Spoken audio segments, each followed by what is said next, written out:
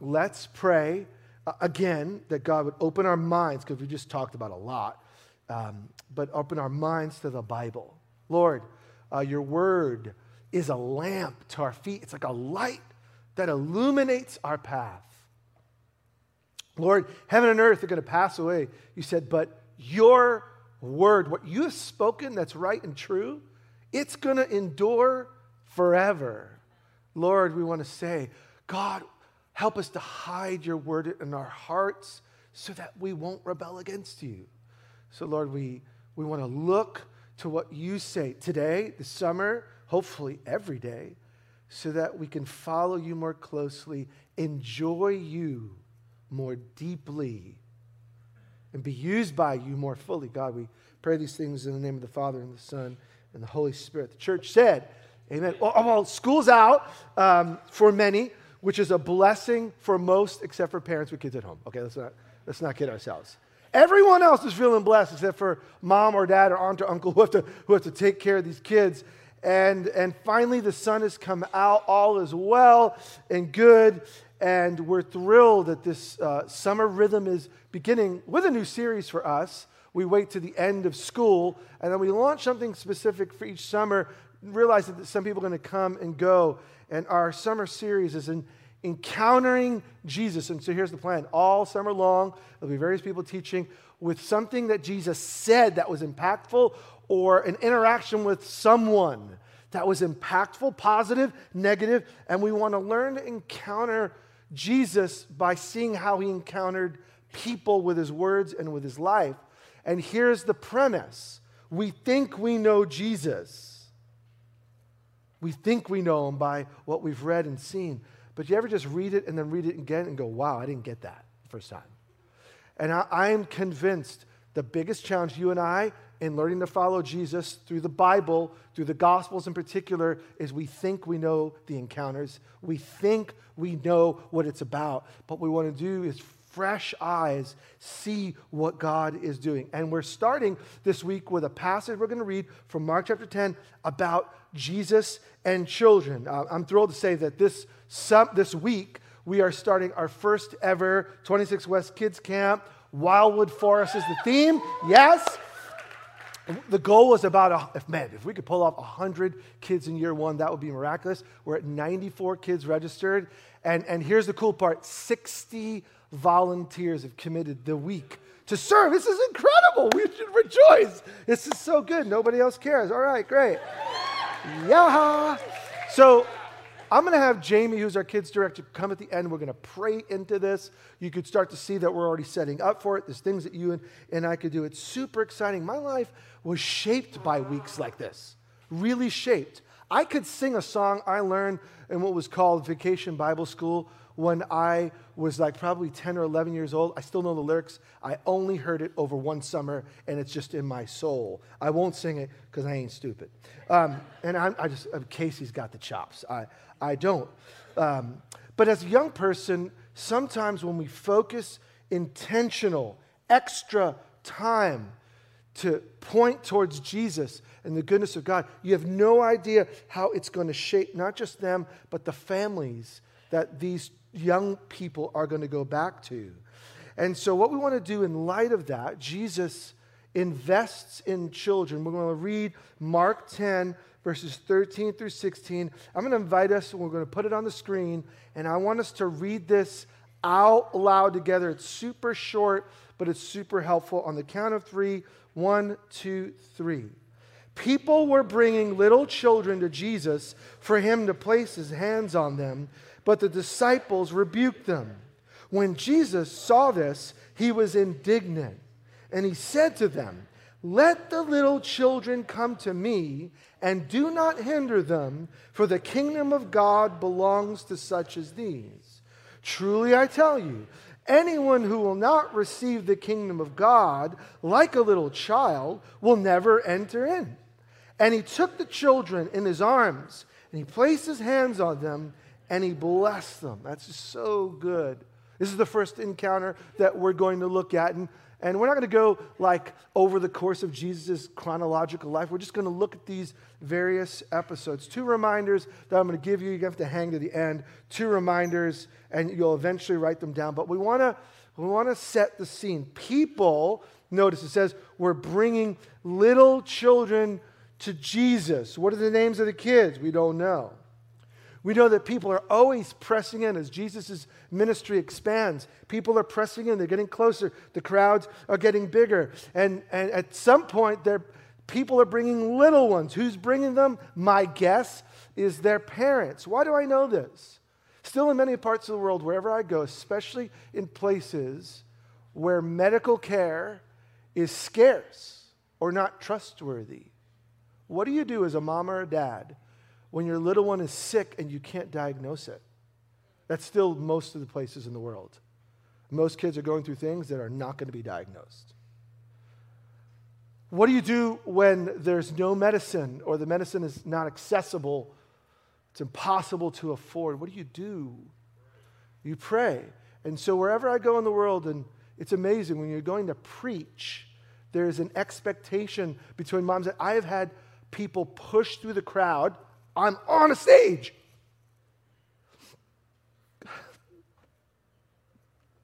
I wasn't even going to, this was a random thought, and now it's got me choked up.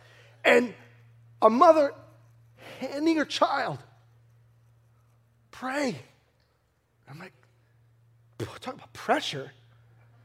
Like, oh, a mother's love. Because mom believes that maybe God will hear. Man, why can't I just be a peaceable preacher? Like, what's that deal? My kids mock, but it is what it is. No, who's bringing them? Probably parents. Why? Jesus has a reputation for healing people. Why are they bringing them to Jesus? Because power is coming from it. Real life, not like theoretical power. The power of God is through the life of Jesus. And so the parents, I think, are just like, man, and in their day, like we do today, if you could get closer to a holy person, if you could even touch their clothes, if you could be in the room, somehow God's blessing will spill over to you. How old are these kids? We don't know. We know they're young enough for Jesus to hold them in his arms. They ain't having with a 15-year-old. You know, like, hello. And no, they're young. As a matter of fact, Luke gives the same encounter and says they brought the babies to Jesus. So don't think teenager, think toddler. Think really little one. And I want us to see the scene. People are bringing the kids to Jesus, and what are the disciples doing? They're pushing the parents away. This is an odd scene. The people who are actually following Jesus, notice, are hindering faith-filled parents. They're blocking some people for whatever reason. Why? They're rebuking, they're stopping. Why? Mark does not tell us the reason why, but it's assumed amongst the readers that kids were known as a bit of a distraction. So it was okay to push the kids aside as Jesus may be teaching here. We don't know exactly what's happening, but we do know that Jesus is offended. Somehow the kids are getting in the way of the real work that Jesus is supposed to be doing. I want you to see how crazy that sounds. And I want you to see how often that happens. Could it be that you and I, at times, are hindering, not helping, not assisting, not moving people out of the way so mom with a sick baby can make it for prayer? You and I intentionally, but in this case it seems like unintentionally oblivious disciples could be stopping what Jesus wants to do in people's lives. How many of you want to be that kind of person? Don't raise your hand. You don't want to be that kind of person. I don't want to be that kind of person. But we do get in this encounter, there are two things at the end I want us to grab hold of, but you're going to have to wait. Now let the setting of the scene just tell the story. We see that Jesus' people are not being helpful. How many ever met a Jesus person who wasn't helpful in your growth. Actually stunted your growth, confused your growth, hindered your growth. And you're not alone, because in this scene we see Jesus doing it. Now, whenever I read the Bible, I read an encounter in light of the encounters that are around it. Hey, really quick, if you're just looking at your Bible, a physical Bible if you have it, or you scroll up, right before this, Jesus gives a word about marriage and divorce. Right afterwards, Jesus gives a word to a rich man who Jesus says, you're lacking something. You should get rid of your great wealth and follow me. And what you see sandwiched in the middle is a message about kids. Now, I'm just going to give you the punchline because we don't have time to get into all of it. In their day, a man could divorce his wife for lots of frivolous reasons. And when that happened, not only was that sad for the relationship, it was terrible for her because wealth mostly passed from man to man and father to son. So now you would have a woman who's been pushed out of the house by her husband. She's been shamed by her husband. She's now let go. She is financially in trouble, and she can be in a horrible place that even if she's not guilty for it, even if she was guilty for it, it doesn't make a difference. She can't get out of it. She's a vulnerable person, not because she's a woman, but because of her status in the society put her in a bad spot. And Jesus has a word about the importance of keeping our marriage commitment, right? The value of marriage. But he's also in that saying and uplifting the value of the people that have been marginalized and hurt. Jesus is saying a word to his disciples about not forgetting those who've been forgotten. Jesus is for the forgotten. Jesus is reaching out to those who've been pushed out. Jesus wants to give care. And then after, you have a story about a rich guy, and people thought if you had wealth, it was a sign of God's blessing. And his word to the rich guy is, your riches are a hindrance. Whoa! So Jesus is saying, I'm for the vulnerable who are hungry for me. Bring them to me. And he's like, the people you think are close to the kingdom of God are as far from it. So what Jesus is saying is we need to see things, all of life, with new eyes. And that's what we're going to see in this word about kids. This is all background to the, how many things am I going to give you at the end? You're only getting 2. You don't get 3. All right. A word on this passage from a commentator, David Garland. I'll put it on the screen. And just kind of summarizes. Both women and children could be mistreated and abused because of their lack of power. In the ancient world, children had no status. They were easily ignored and barred access because no one would take the trouble to complain and fight for them. These children, who must be brought to Jesus by others, have nothing to commend an audience with him.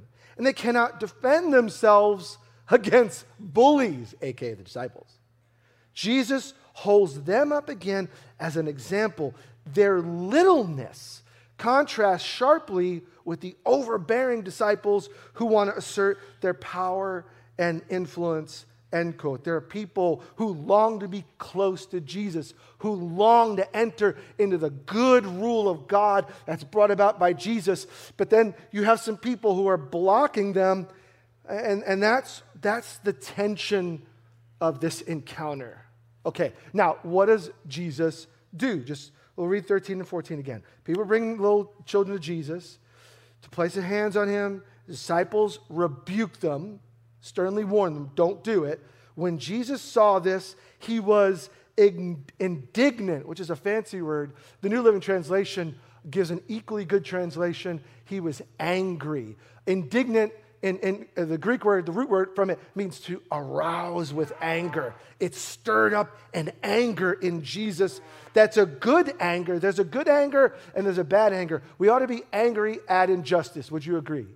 When you see things that are unlike Jesus, that ought to arouse not a hate for people, not a commitment to do evil to try to get good results, but an anger within the soul. God, how long? And so Jesus has this how long, but who's it pointed at? the people closest to him. Here's the scandalous thing about this encounter. You could be close to Jesus, but be working against the thing that Jesus wants to do. I don't want to be there, but I am at times, and that's why this encounter is so instructive. And so Jesus gets angry for a reason. If you help the little ones to come to him, this is important. And so what does Jesus say? Bring them to me. He's not upset that the people, the parents maybe, or the friends are bringing the little ones to him. The culture sees them as little, less important, and often last. I've been in cultures where the kids eat last. I'm not gonna make a statement about, I'm not okay with that. But where mom, dad, everyone eats seconds, and if there's any leftovers, and then they give it to the kids. And so if that's something that's exciting for you, or that's your cultural bent, there may be good reasons. Again, I'm not a sociologist, but there seems to be something about like giving to those who can't come to the table first that seems valuable, right? And so Jesus sees that the culture maybe sees children as low, but he's like, no, bring them to me, welcome them. By the way, this is about more than kids, because bring those who've been sent out of their home and now could be poor. Bring these women who are marginalized. Bring them to me. Bring me the rich man who's blinded by his wealth, because I want to release him from his poverty. The rich man's poor because he doesn't understand the heart of God. Jesus wants to release all sorts of people, the sick, the hurting, the broken, the demon-possessed or influenced. Jesus brings healing and wholeness. Okay, we know that. So the question is, what does it look like for us? Let's get to us. What does it look like for us to be the kinds of people who are unlike the not helpful disciples, but rather like the helpful ones, where we partner with the heart of God, where we understand the heart of God, where we see and we sense what God is doing, and we bring those who Jesus wants close and who actually want to be close. How do we work with God? What we're going to do is we're going to look at first what Jesus says and then what Jesus does, and both are important. And you and I can learn something from what Jesus says, and we can definitely learn something from what Jesus does. What does Jesus say? Quote, he said to them, "Let the little children come to me. Don't hinder them. Don't stop them.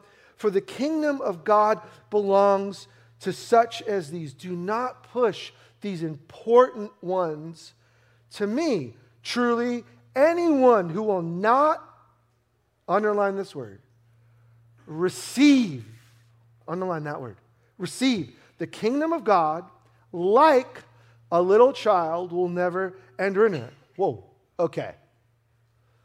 So in a culture that doesn't see children as the highest value, Jesus makes a point. Now, I think if we've read the Bible enough, we realize he said you have to become a child, but I need to do what? What do we underline? Receive. Some of you didn't do it yet. Receive like a child. So there's something about a child that can be instructive for you and I to enter the kingdom of God. And as a matter of fact, you cannot enter the kingdom of God unless you do what? What do we underline? Receive. You can't enter the kingdom until you receive. Now, okay, Jose, help me. What does it mean to receive the kingdom of God like a child? Another commentator, super helpful, James Edwards, quote, let's just read it. In this story, children are not blessed because of their virtues, like, kids are cute or whatever, but for what they lack.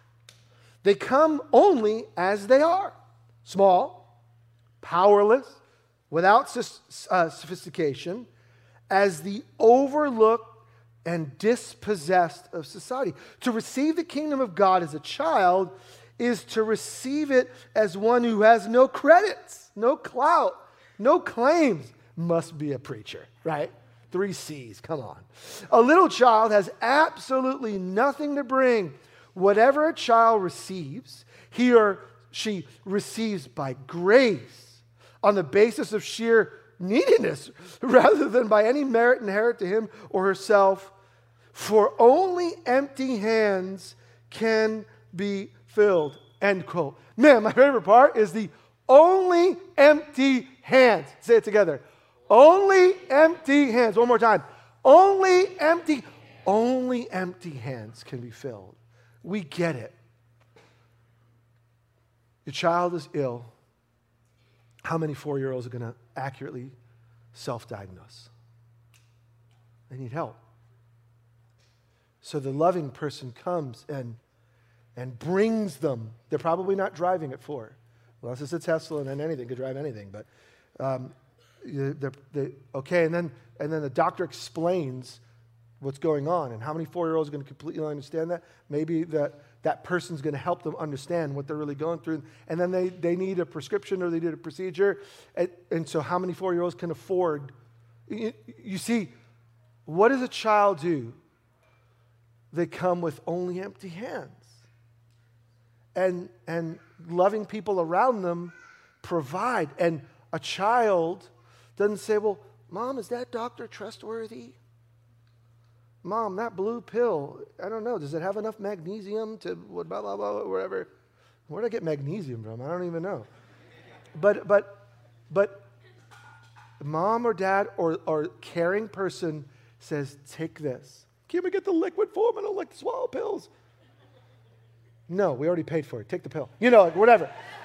Whatever it is, the child receives and trusts and understands that the people around them are working for their good. They're not filled with doubt. They're not filled with skepticism.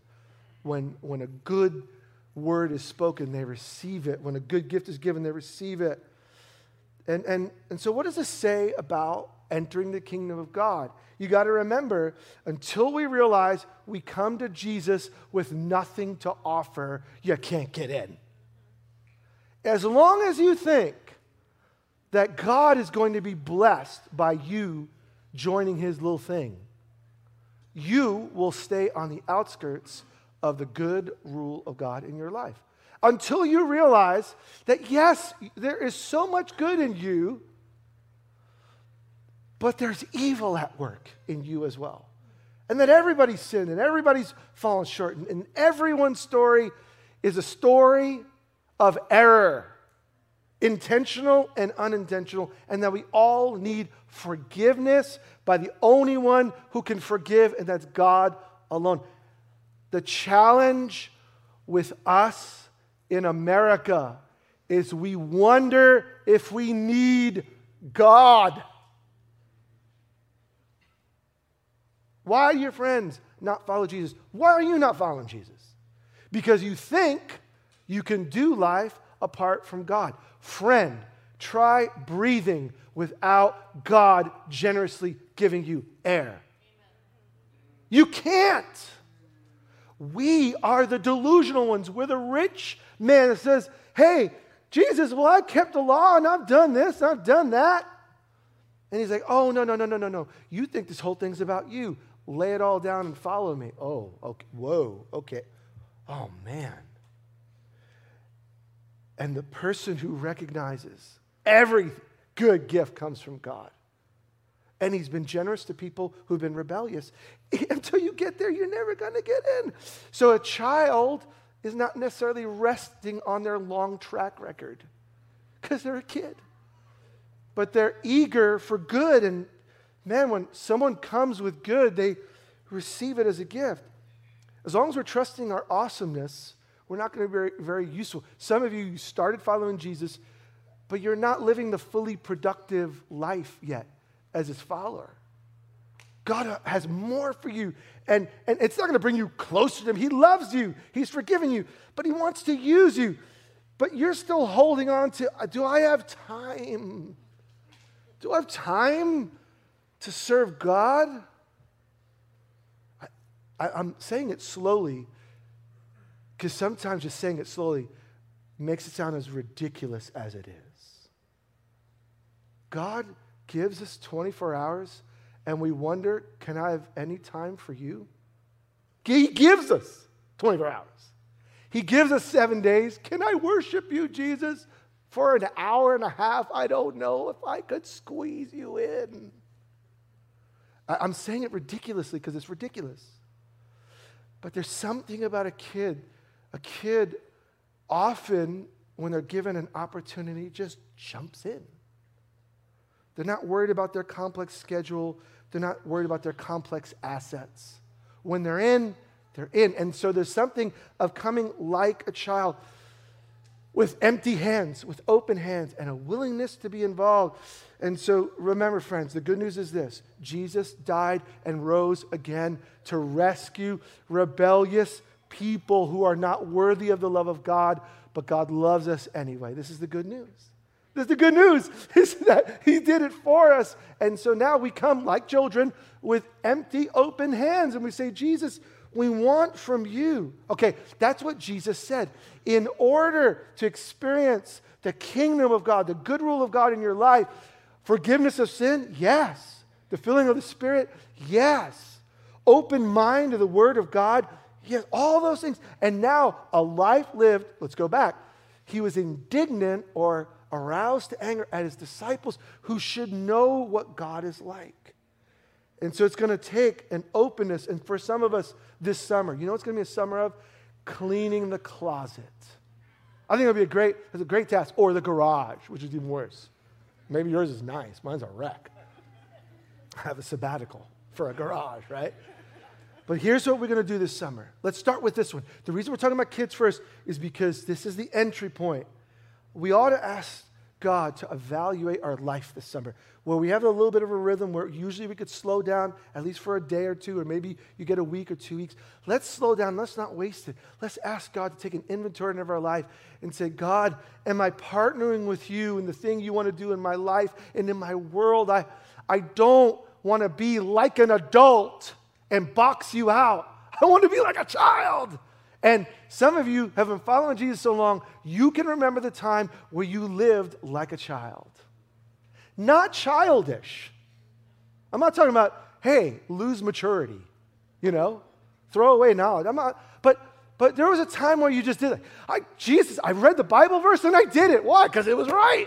And now it's gotten complicated. And now it's easy to explain away. And like when someone said, give because it's better to give than to receive, I was like, can I give more? And now I'm like, well, I gotta hold for $8 a gallon gas prices because it's going there, man. Right? So what we want to do is we want to ask God, are we living like a child with empty, open hands, saying, Jesus, whatever you tell me, I'm going to do. Whatever you want is yours. It all belongs to you. So that's what He said. Then look, notice what He did. The next verse, and He took the children in His arms, placed them in his hands on them, and He blessed them. The people brought these little ones to Jesus because they believed that God was with. They didn't understand who Jesus was fully, that He was God. But God is with Him, and so let's get our little ones. Oh, man. That may God's presence be on them. And Jesus, they just wanted Jesus to lay a hand of blessing on them. What does He do? He holds them. I love that. Jesus does more than we ask. He brings us closer than we ask. He gives us more to do than we even ask. He opens doors that are greater than we could ask when we live, not childish, but like a child. When we come open hands. And the laying on of hands, by the way, that had a rich history that sometimes we forget about. Noah laid his hands on his sons after the flood and said, Lord, bless their generations. Isaac blessed his sons. Joseph blessed. Jacob blessed. And for them, the blessing often came at the end of their life. It was the formal transfer of the will. Like dad's going to pass away. You laid your hands. That's why the oldest child got the blessing, because now it's all going, the family name is owing, the oldest son is going to you, and then it's going to the family. I'm coming to an end, and now the kingdom, the family heritage, the stuff, it's going to you. And so there is this beautiful picture of laying hands and saying, God, what you're doing, now do in them. And Jesus takes the little children and he holds them in his arms. The kingdom of heaven belongs to these. What I'm going to do through them. The least, the marginalized, the nobodies. My kingdom, my good loving rule, it's going to come through them. All right, I've stalled. I've got 2 things for you and we're done. Easy. Easy peasy. 2 things. 1, Jesus is calling us to follow him with a childlike faith. This encounter, I hope, is beginning to stir in you an assessment, not a judgment. Look, not a judgment. We go through cycles in life where we're passionate and when we're scattered. I'm just asking you, is this a passionate season? If not, ask God to produce in you a childlike, I've got nothing. Even if you say, Jose, I'm loaded, you got nothing. I got a lot of experience. You got nothing. I come again and again to Jesus saying, Lord, my hands are empty. If you didn't give me anything, I wouldn't have it anyway. Lord, even people see me as this and that, but Lord, I'm just a child. I just want you. And remember, he doesn't point to the kids as this picture of innocent and perfect and beautiful, because I was on a plane last night finishing up this message at like 1 a.m. And as people were boarding the plane, I was sitting in my seat, and right in front of me was a couple with a young child, and right behind me was a couple with a young child, and right next to me was a couple with a young child. And it was hysterical because as people were entering the plane, it was so great. They were giving googly eyes to the 3 kids around me, and I was going, I was like, because I felt like everyone was putting on a weird face to the people all around me, and it was just awkward, so I made it more awkward. And because they're like, you're fluffing through, and then they see, and then you got the people doing the grandparent mode to some other child. They're going, they're all like, this is not your kid.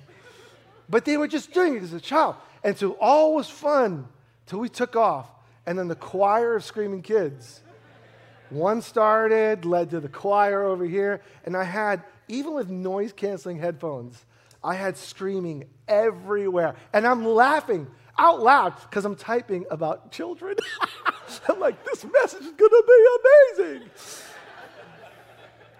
He wants to come to him with childlike faith. Doesn't mean childlike faith isn't perfect, innocent faith. Children are just messy. Sometimes simple, but they have open hands, right?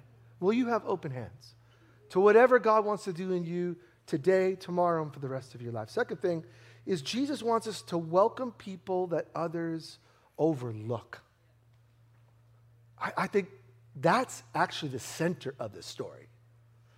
The divorced woman is overlooked.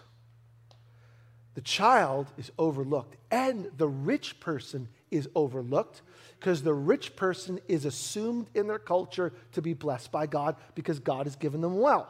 But they're overlooked because their heart might not be with God. And so, who do we think that Jesus is inviting to closeness? Do we think it's just the good people? Do we think it's just the church people? Do we think it's just the kind people, the clean people, the educated people, the influential people, the people who are like me? I want you to think of the person who is most opposite to you in political ideology, in economic status, in relational status. Think of the person who is so unlike you, and remember, Jesus went to the cross for them, and he's inviting them. And what he's saying to his disciples is, don't you block them from me.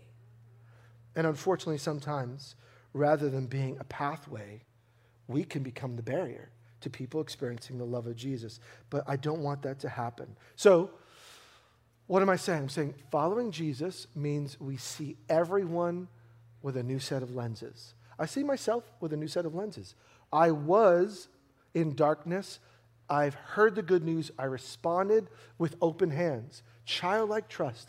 I said, Jesus, I have nothing to offer but my brokenness. Rescue me. He rescues me. But then I see myself with a new set of lenses. No, I am not who I used to be. I'm a child of God. I'm a son of God. You're a daughter of God.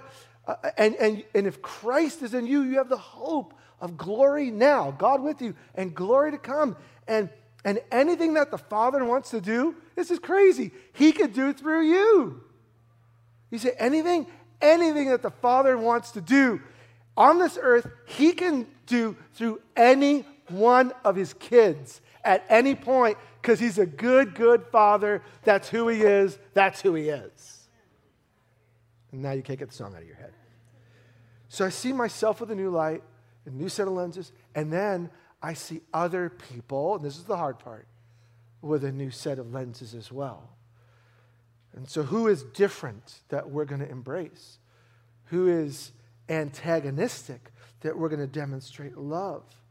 I love that we get to live this out this week. Like I said, Monday through Friday of this week, right here in the space and in the rooms behind us, we're going to have 94 kids and 60 volunteers, and we're going to invest. And I'm telling you now, you're going to see in the next few years, we're going to spend more money on kids and students, middle school, elementary, middle school, high school, even into university. A lot more money on reaching out to those areas, because number one, most people who decide to follow Jesus started before the age of 18. Most studies show started before the age of 14. So we want to think younger, not because younger is better, but because if we start sowing seeds of the gospel now in young people, it has more time to grow and flourish, and we want that. So there's going to be more. This is the first annual kids camp. We want to see it grow. Why? Because numbers matter? Yes. Numbers matter. If it's your son or daughter and they enter the kingdom of God because of a kids event, that number matters. And so we want to be aggressive in a nonviolent way, but aggressive in our strategy to love people, especially those that are young.